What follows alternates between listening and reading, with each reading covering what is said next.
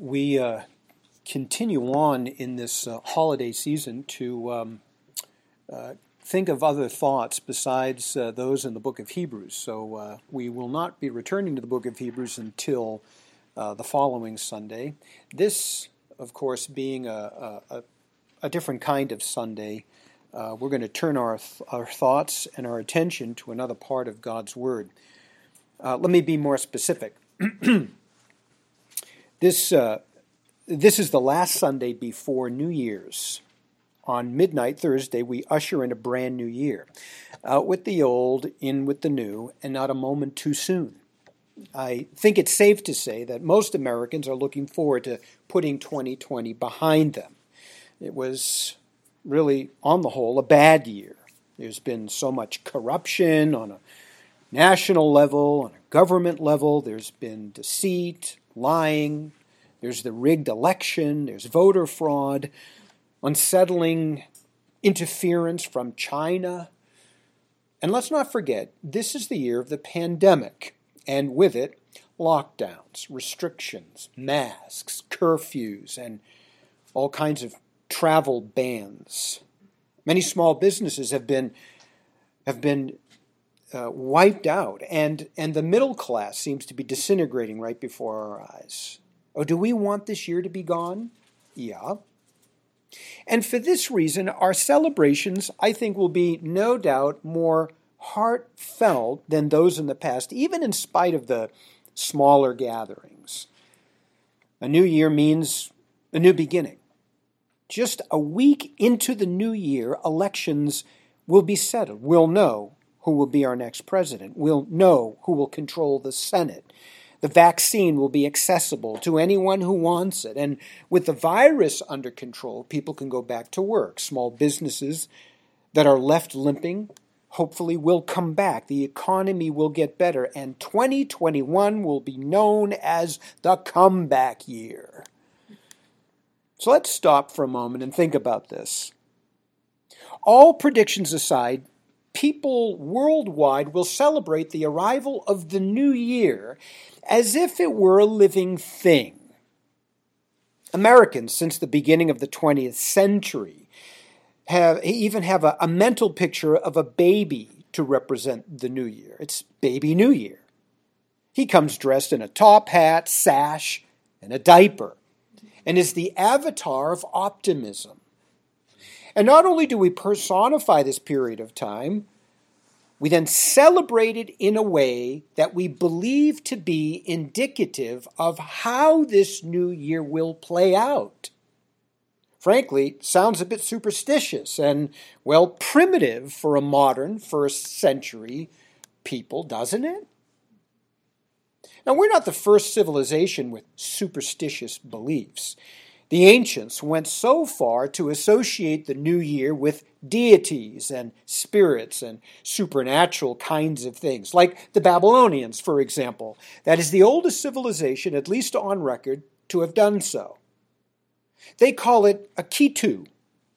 During their celebration, they would recite the Enuma Elish, which was their rendition of the creation account, to remind themselves of how the primary god Marduk tamed chaos and ordered the world. Their hope in reciting this was to provoke the lesser gods of their pantheon to follow Marduk's lead and rid all chaos of the previous year as they recreated a new one. The purpose of Akitu was really to rejuvenate society. It was like pushing a supernatural reset button. There's also the ancient Chinese, of course, whose New Year celebrations date back to 3,000 years, to the Shang Dynasty. It incorporated loud noises and fireworks and elaborate and brightly colored costumes to scare away the hungry beast, Neon.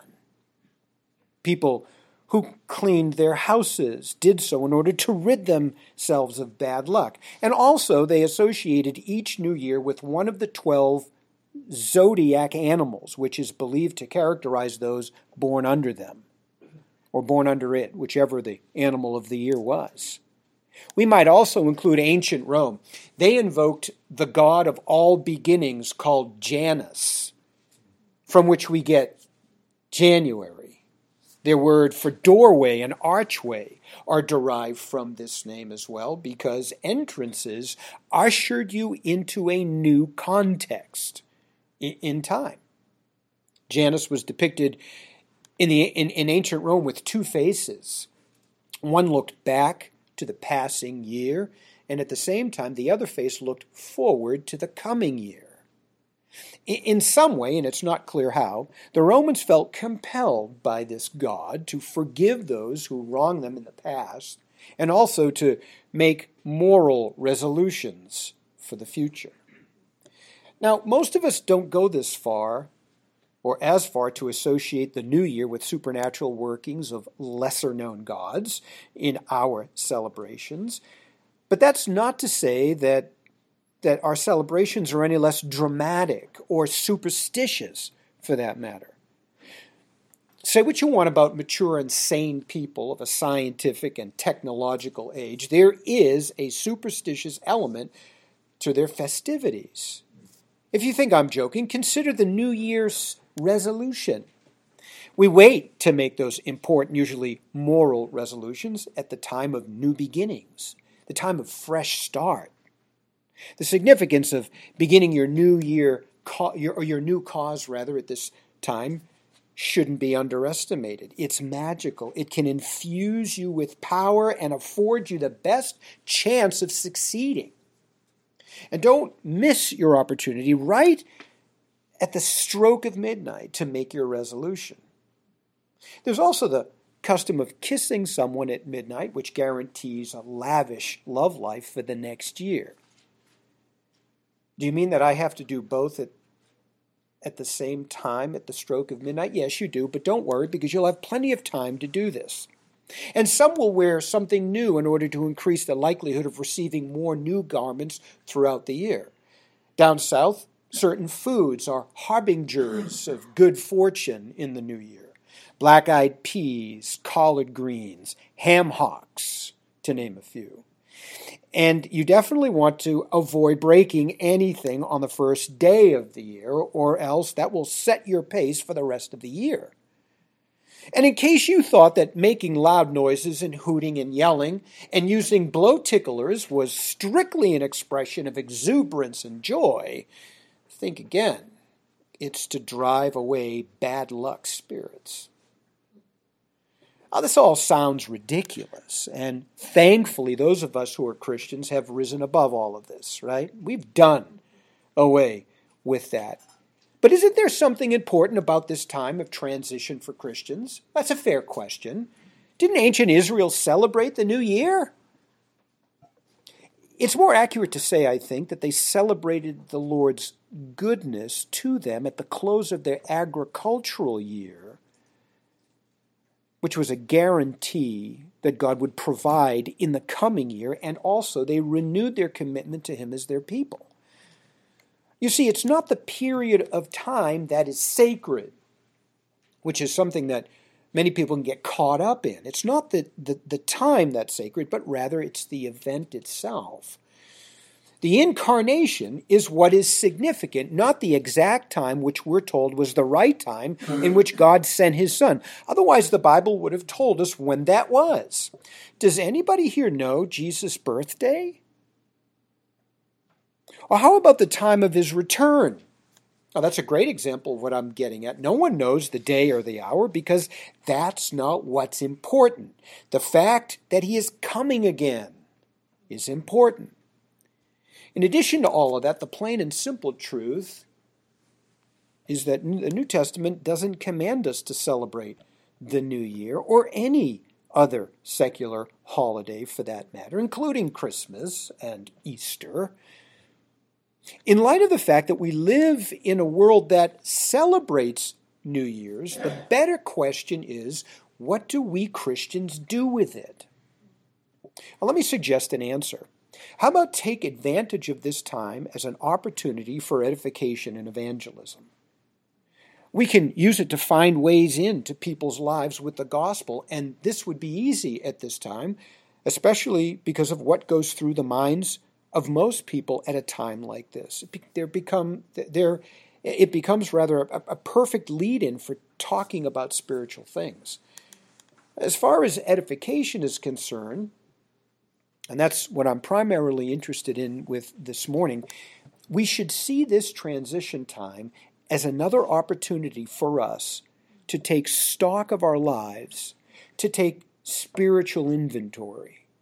If there is anything that Americans do at this time that's sensible and logical, it's taking inventory of their businesses. Small and large businesses across the nation are successful, and they stay that way because owners take inventory, hard, accurate, physical inventory. As one business site put it, quote, "Inventory is the linchpin of any retail business. As we end one year and prepare to head into the next, it's a good time to review your physical inventory and take appropriate action to position yourself for the coming year," end quote. Successful businesses take regular inventory throughout the year, not just at the end of the year. Why? Because it's always good to know your status at any given time, to know your position, how you are poised, and where you stand. And I would submit to you that it is no different when it comes to the Christian life. It's always good to take stock of our lives, our relationship with Christ on a regular basis, and especially before the start of the new year. I say especially, again, not because there's something magical or supernatural or powerful about this time, but because around the world there are changes taking place, monumental changes, and usually significant enough that is associated with this time of year, which is why we need to be extra vigilant about preparing ourselves for the strategic shifts in the good fight. So once again, I'm saying that the fact that we have a holiday devoted to this very idea, and it's in our minds, hard to avoid it, we can take advantage of the time to take inventory of our spiritual lives for the sake of fruitfulness. So with that in mind, let's turn to Philippians chapter 3. Take your Bibles and turn to Philippians chapter 3, and let's find the right questions to ask for spiritual inventory. I've actually done you the favor of publishing those questions in your bulletin if you need to follow along. I want to read this passage for you. Philippians chapter 3, verses 12 to 14. Paul says, "Not that I have already grasped it or have already become perfect, but I press on if I may also take hold of that which I was even taken hold of by Christ Jesus. Brothers and sisters, I do not regard myself as having taken hold of it yet, but this one thing I do, forgetting what lies behind and reaching forward to what lies ahead, I press on toward the goal for the prize of the upward calling of God in Christ Jesus." So reads God's Word. First question we need to ask when we take some serious inventory of our spiritual lives at this time, and that is this: have I got the right goal in mind? Have I got the right goal in mind? Verse 12, "Not that I have already grasped it or have already become perfect, but I press on if I may also have taken hold of that which I was even taken hold by Christ Jesus." Here Paul says that he has not already attained it. It referring, of course, to the resurrection back in verse 11. That's the proper antecedent to it. It, of course, is not in the original Greek version. It's supplied by the New American Standard Bible in order to make sense, but it is referring back to the resurrection Paul mentions in verse 11. Now, if you're confused about this, let me clarify it for you. Paul's not talking about a spiritual resurrection, where in conversion a believer is raised from the dead with Christ. Paul talks about in Romans chapter 6. It's more than this. He points to that physical resurrection of our bodies at the end of time, which would signify the end of the sanctification process and the culmination of the Christian life. Paul even says so in the next verse. He says, or have already been made perfect. The resurrection in this context is referring to the epitome of full redemption.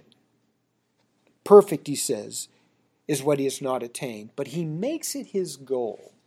He actually uses the word goal in verse 14. We'll look at that later. The goal of becoming perfect is the same thing as really becoming Christ-like, to be like him in our thinking, to be like him in our behavior, in our lifestyle, the way we will be in heaven someday when we are fully redeemed. And so we should pursue this as our goal in our particular stations in life. No matter what your title is, or what your function or role is, where you are now or where you will be in 10 years from now, this goal is the same, to be like Christ.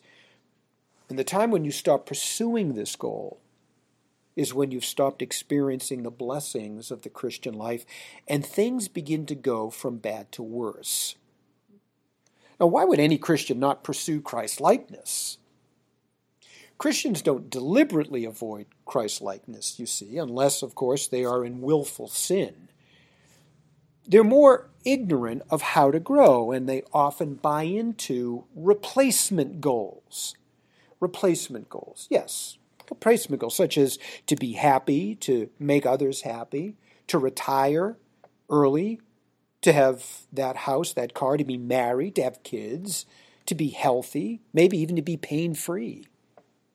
Now, these aren't necessarily bad goals. Some of them are amoral. They're just goals.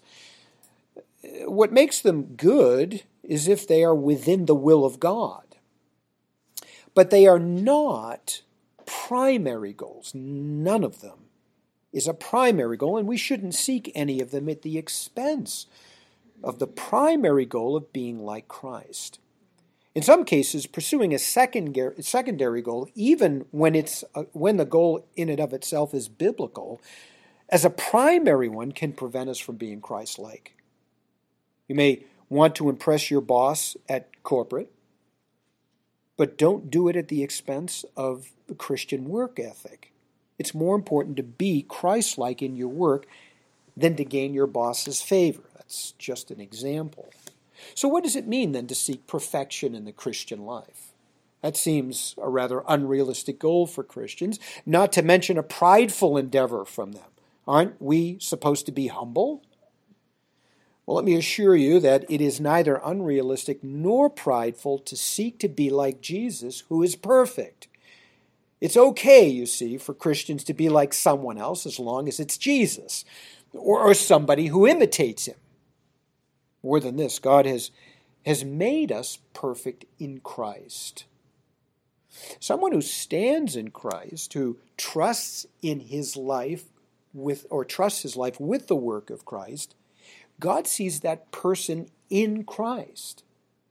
God considers him then perfect in Christ and accepts him. We Christians have a position in heaven before the face of God because we are in Christ. Now, if that's what's true of us and will be reality for us someday in heaven, the message of the New Testament epistles is this: strive to be that way now. Strive to be that way now. It makes no difference to our striving that we'll never reach this goal before we get to heaven. What matters is that we behave in a way that is true of us. You are perfect in Christ, so act that way. Rely on the Holy Spirit and the appropriation of the Scripture to strive to be what you have already become. More on that in just a few moments. Let me hasten, though, to the second question. Second question in our inventory, spiritual inventory, is this: have I got an honest view of myself? Have I got an honest view of myself? That's in the first part of verse 13. Look at what it says there. Brothers and sisters, I do not regard myself as having taken hold of it yet. Some verses say, have arrived. Now, this is another important question to ask yourself going into the new year, because people don't have an honest view of themselves most of the time. That's right. An old friend who used to be a member of my first church years ago rang me up for Christmas and told me that she had turned 80 earlier this month. And Pastor Bob, the strange thing is, she said, I still think of myself as I was when I was 50.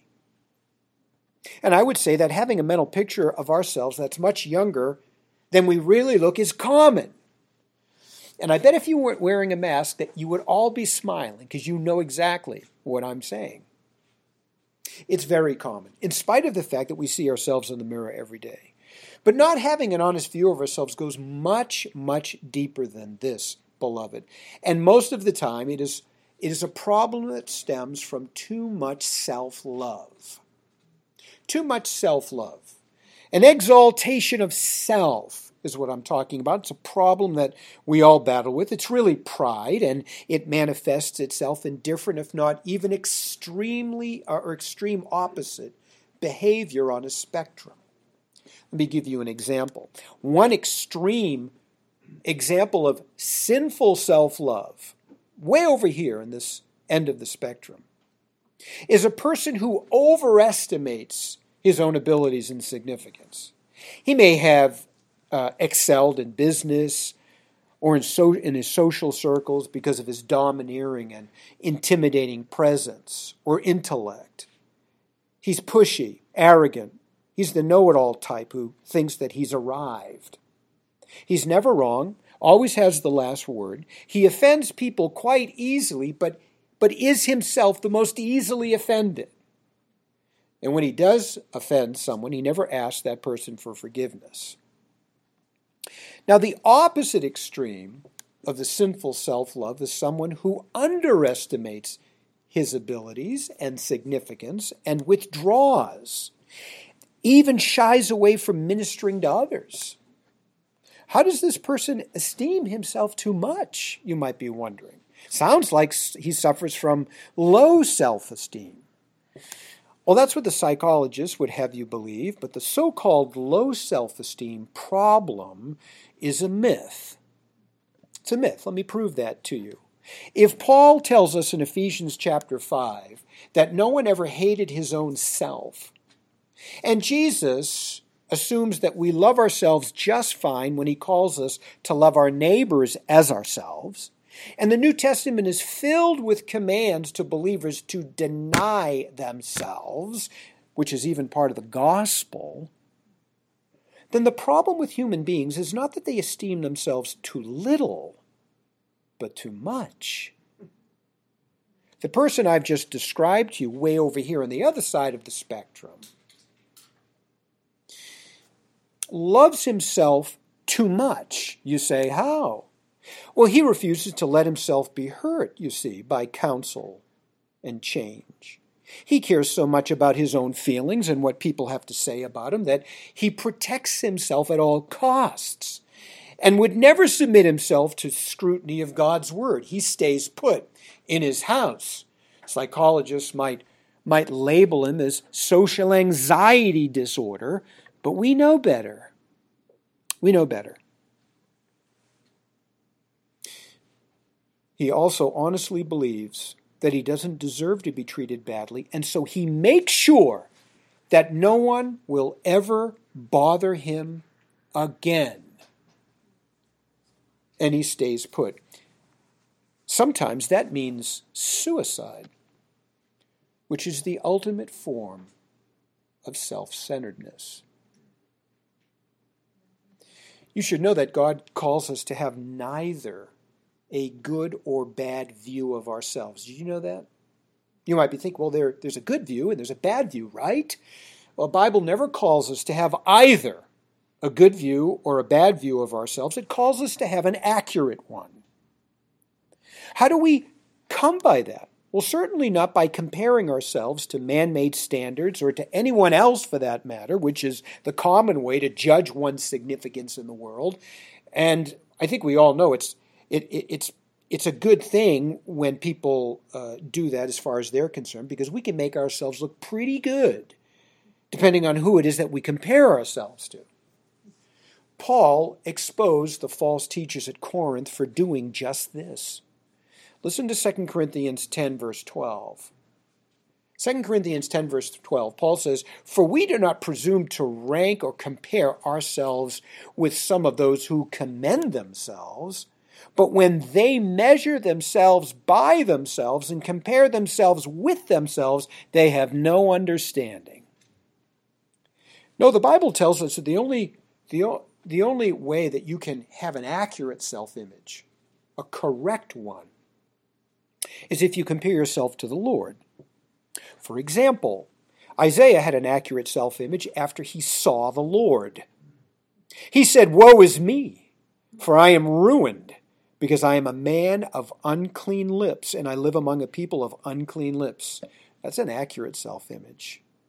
Nebuchadnezzar's accurate assessment of himself, and all of humanity actually, came once he recognized that the Lord Almighty is sovereign over the affairs of men. He said, "All the inhabitants of the earth are of no account compared to God." That's an accurate self-image. And let's not forget Job's sober assessment of himself after his encounter with the Lord. "Now my eye sees you. Therefore I retract and I repent, sitting on dust and ashes." That's a great self-image right there. If we compare ourselves to Christ, we find ourselves in the right state of mind with an honest assessment of ourselves. We will become humble, poor in spirit, meek, mournful, submissive, teachable, lovable, loving, and ready to change the instant we discover that we are out of God's will. Do you have an accurate self-image? Number 3, am I satisfied with my walk with Christ? That's a great question. Am I satisfied with my walk with Christ? That's also in the first part of verse 13.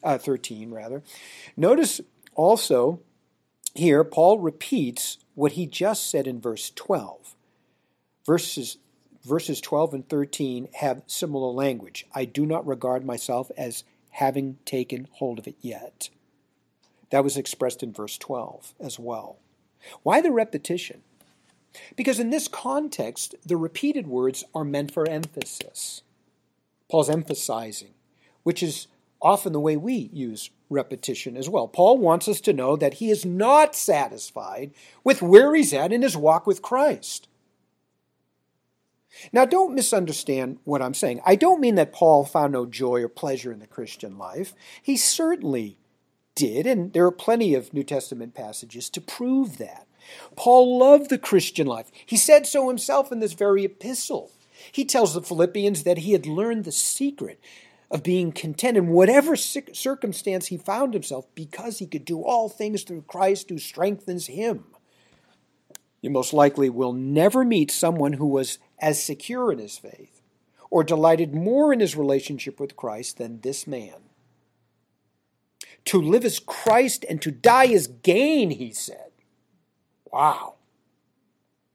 Now that's the way we ought to view life. So if that's the case, what do you mean by saying that he was never satisfied with where he was in his Christian walk? Simply this: he was never satisfied to remain at his present level of maturity, which is another way of saying he always wanted to grow, to be more mature, to be more Christ-like, to press on, and, as he stated in verse 12, to take hold of that for which he was taken hold of by Christ Jesus. Again, that would be perfection, full redemption. He was never satisfied with his level of knowledge. He wanted to know more, like the power of Jesus' resurrection. He was never satisfied with his level of accomplishment. He wanted to achieve more for Christ. Told the Romans, "I'm on my way to Spain." Or his prayer life. He was the one that called us all to pray without ceasing. Hopefully, one thing that's different about you, beloved, from one year to the next is your level of Christian maturity. Are you more mature at the end of the new year than you were at the beginning of it? We Christians should never be satisfied with where we're at in our Christian walk with Christ. We should want to be more mature, always growing, wanting to know more of the Bible, how to how better to appropriate it in all situations of life, how to pray better, more intelligently, more earnestly, to know doctrine and the mind of Christ more fully, to know Him and the power of His resurrection. The day that we say, I have arrived, or I don't feel the need to grow anymore, I like where I'm at, and that's enough, is the day that we come dangerously close to shipwrecking our faith. This is Paul's thinking. He always wanted more. It is safe to say that even at the moment of writing this letter, he was unsatisfied with where he was at. How do I know that? Look at verse 10. Verse 10, go back a couple of verses. He says, that I may know Him and the power of His resurrection and the fellowship of His sufferings, being conformed to His death, if somehow I may attain to the resurrection of the dead. Can you sense the tone? It's almost desperate. It's certainly urgent. I'm sure that each of us can come up with an equally important list of the ways that we want to be more Christ-like in our situations of life. So what have you done about it? What are you going to do about it going forward? Does it bother you that you have areas in your life that need shoring up? Are you satisfied to just leave things the way they are? Perhaps you think that you're too busy to work on needed changes. Maybe you're trying to justify ignoring biblical priorities with some form of Christian service. That's pretty sneaky. Or maybe you think that you're just too old to change. I used to run into that kind of thinking earlier in my pastorate. There were a lot more older people because I was a lot younger back then. They started to fade into the background when it came to ministry opportunities, and they could certainly be involved in. And their excuse was this: well, I've paid my dues, I've done my share. It's time to let the younger members take over now. Really, I thought we were done with God's work on earth when He takes us to heaven. The truth is, beloved, all those excuses are really satanic lies. Don't believe them. God calls you to strive for perfection, even on a sick bed, and until you breathe your last. Strive. The race isn't over. Number 4, have I handled my past biblically? Oh, this is one of my favorite. It's in the second part of verse 13. Have I handled my past biblically? The past. It's that time that exists before the moment of speaking or writing. It's essentially history, whether it's recent or ancient. It's completed. It's over. It's irretrievable, never to be relived for a thrill or rewritten, because it's gone. We can only remember it and reenact it to some small degree in the present, like the Lord's Supper. But the past has become something else to those who are plagued by it in one way or another. It's a place to them, almost as real and as tangible as a geographical location. And some find it necessary to go there for comfort, to dwell on better times, to escape their responsibilities of the present. Or maybe re-enter with perfect hindsight in order to right a wrong, as if that were even possible. When people think of the past this way, they're living a lie, a sham, an illusion, a fantasy, something that doesn't exist. The past is not alive. It is set in the concrete of time, immortalized, forever. People who say they have issues with their past haven't realized that their issues are really with the present, which happens to include their memories and consequences of the past. Oh, it's easy to get caught up in this way of thinking because of a heavily psychologized society. Even saying, those were the good old days, is a complete falsehood for Christians. Complete falsehood. Listen very carefully what I'm saying. According to the Bible, the best days for any Christian is always today. Always today.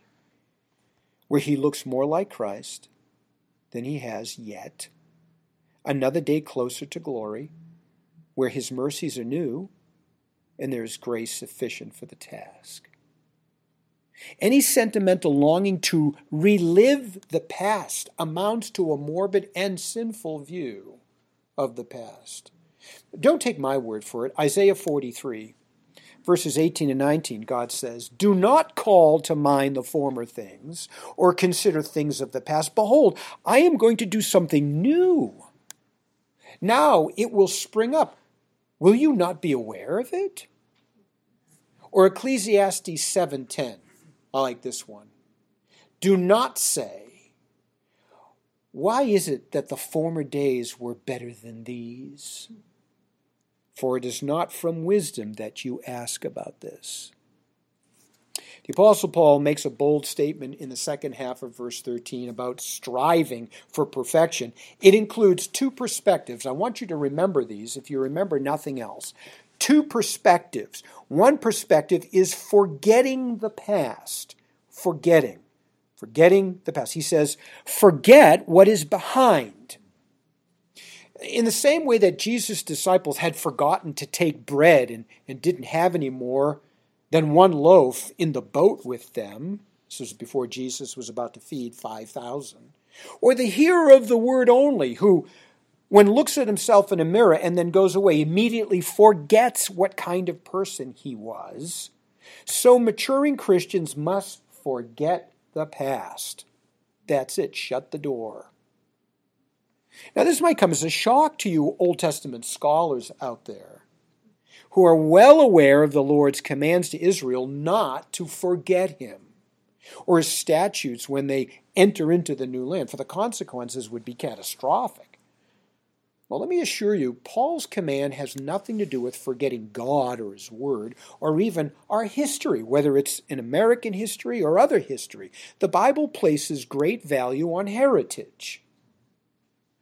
There are helpful things about the past that we should remember. History helps us not to repeat sinful mistakes and reminds us of our frailties and how much we need to depend on our great God, of course.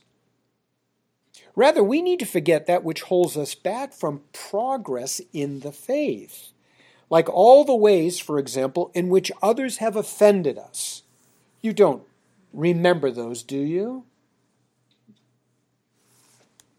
If we follow biblical reconciliation, then biblical forgiveness would demand that we do not dwell on such things. We have biblical precedent for this all over the place. Genesis 41:51, Joseph called the name of the firstborn Manasseh, for he said, God has made me forget all my hardship and all my father's house. We should forget our own sins as well once we've confessed them to God. Some well-meaning but misguided church folk that have swallowed a good dose of secular psychology believe, of course, that we must forgive ourselves before we could actually move on.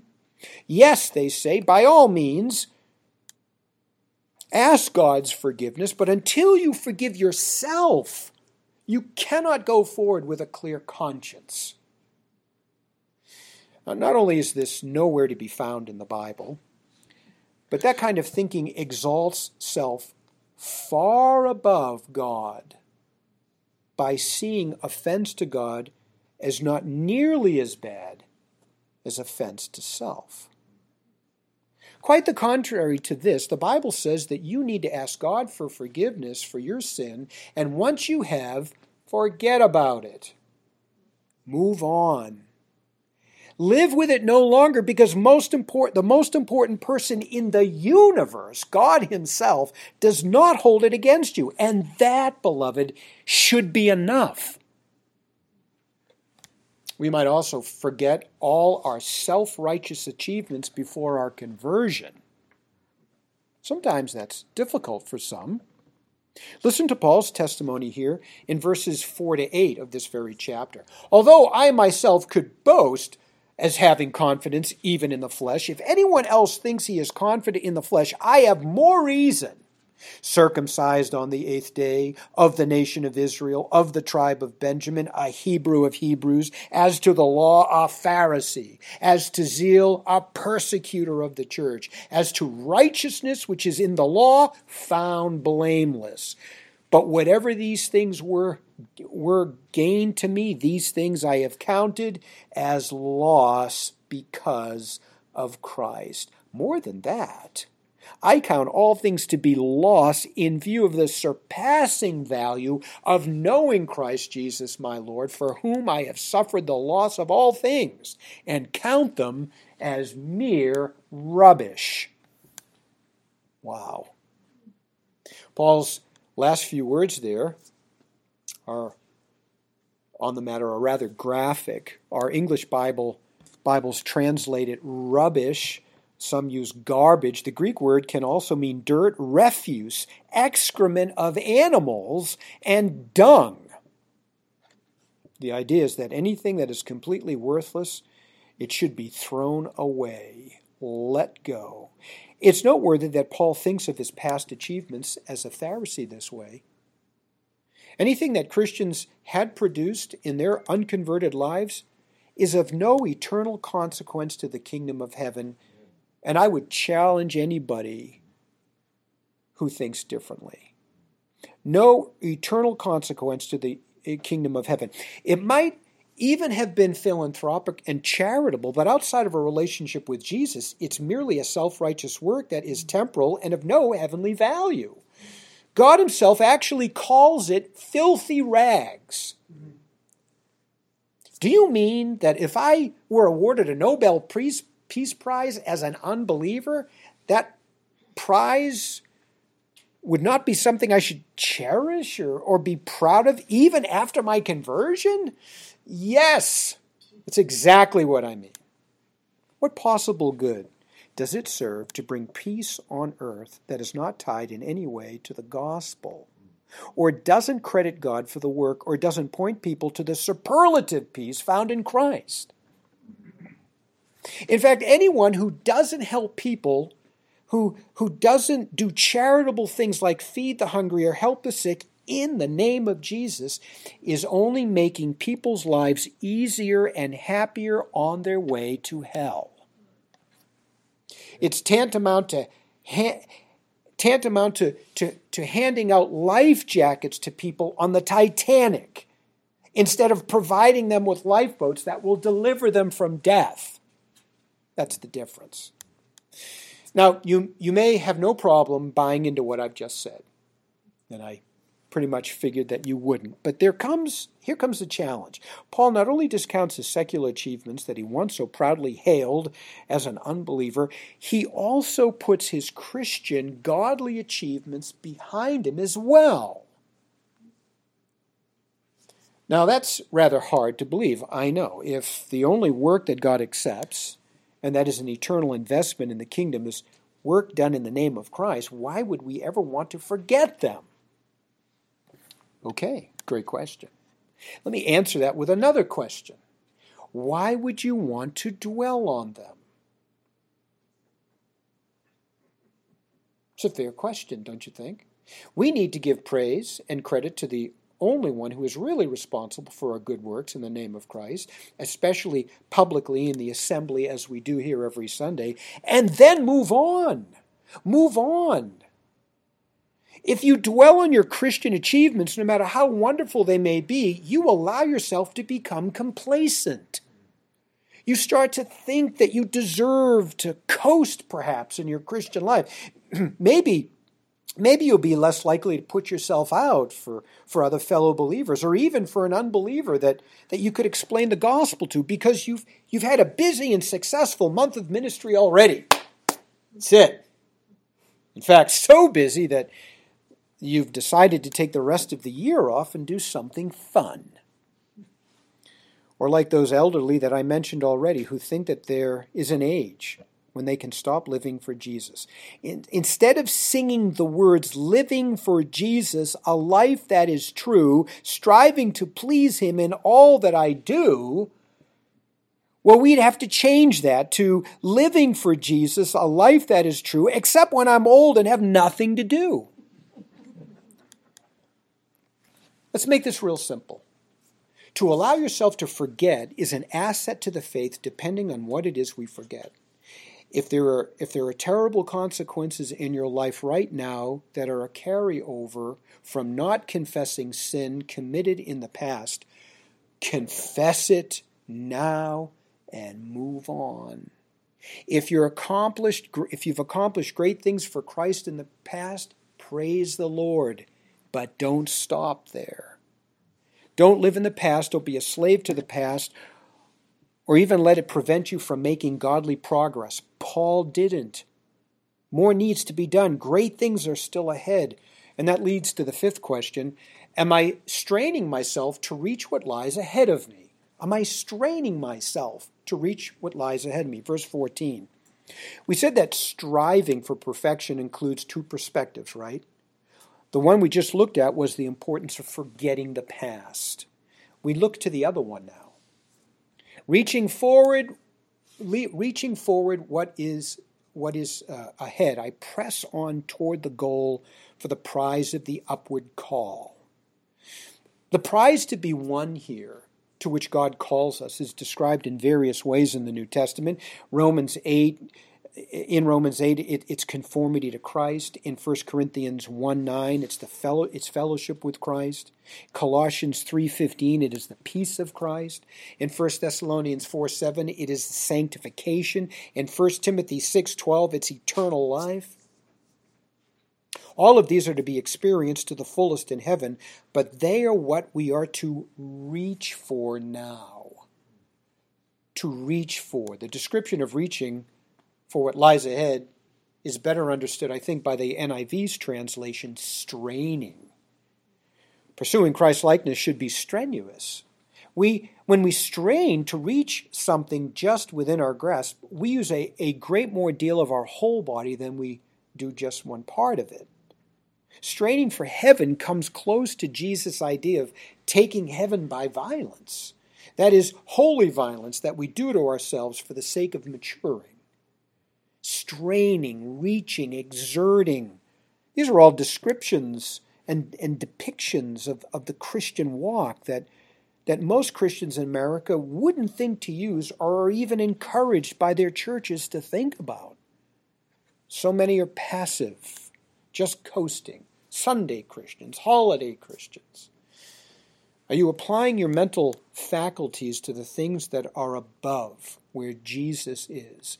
Are you admonishing the unruly, encouraging the faint-hearted, helping the weak, being patient with everyone? Are you seeing that no one repays evil for evil, but always seeking what is good for one another and for all people? Maturing in the Christian life is our responsibility, beloved. It doesn't come by osmosis or some mystical process that happens without our knowing it, as the contemporary church growth movement would like us to believe. We have to work hard at it. And with all the resources that God has given us to grow by, the Scriptures, the mind of Christ, the new nature, and the indwelling Holy Spirit, we need nothing more than that. Finally, last question for a spiritual inventory. Am I exerting myself in this way because of what is true of my union with Christ? Am I doing all of this because of what is true of my union with Christ? Verse 14. What's left of verse 14 for us to consider is this little but profound phrase, in Christ. We should understand it to go with the main verb, press on, not with the calling. It's not as the NIV has interpreted it, that we are called by God in Christ, although that is a fact proven elsewhere in the New Testament, but rather we are to press on in Christ. Pressing on in Christ. The idea is Paul strenuously presses on because of what is true about his relationship with Christ. What is true? Well, for one, Christ has already accomplished this goal for Paul, as we've already mentioned. Remember, Paul stands perfect already in Christ, as is true of all of us who are in Christ. And someone asks, well, why do we press on for something we already have attained in Christ? And as we said before, one reason is that it is a heavenly reality, not an earthly reality. So we press on to experience as much of it as we can now, because that's what's true of us in heaven. The other reason is that that's the way we should behave. As we already noted, if we're perfect in Christ, we need to act that way. We need to act what's true of us. Paul does. He will fall short along the way, even the great apostle, and he will repent of his sin. And he will strive to act more like Christ with each passing day. More than this, pressing on in Christ also means that anything we do, we must do it in Christ as well. Now, by that I mean that we need to resist the temptation of doing anything in the Christian life by our own strength. Well, what does it mean to obey the Lord on your own strength? Well, it can mean several things. It can mean obeying the Lord with wrong motives, for selfish ends. It could also mean trying to achieve godly ends by unbiblical means, like using secular principles to run a church or to counsel a person. A Christian man wants a submissive wife and obedient kids and will do whatever it takes to get that, even if he has to go outside of Scripture to do it. That's what I mean. It can also mean being selective about which biblical commands and principles that you live by, even pitting one against another. So the Christian man who may not want to minister to his wife the way God calls him to immerses himself in ministry to keep away from home. And many wives and families are neglected because the head of the home is out on quote-unquote Christian service when he should be home ministering to his family. We must make sure that what we live and work and minister is in Christ, which means to obey his commands and principles with right motives, leaving the consequences of our obedience to him. We cannot be careful enough, since the difference between doing something in Christ and doing something by our own strength is very subtle. Two Christians can accomplish the same ministry goals at any given time, and one will have done it in Christ while the other on his own strength. You need to be sure. In closing, let me say these are the questions I believe Philippians 3:12-14 has for us, that we should ask ourselves when taking spiritual inventory. We say with Paul, all of us then who are mature should take such a view of things. For this is not just how we prepare for the new year. It's how we prepare for heaven.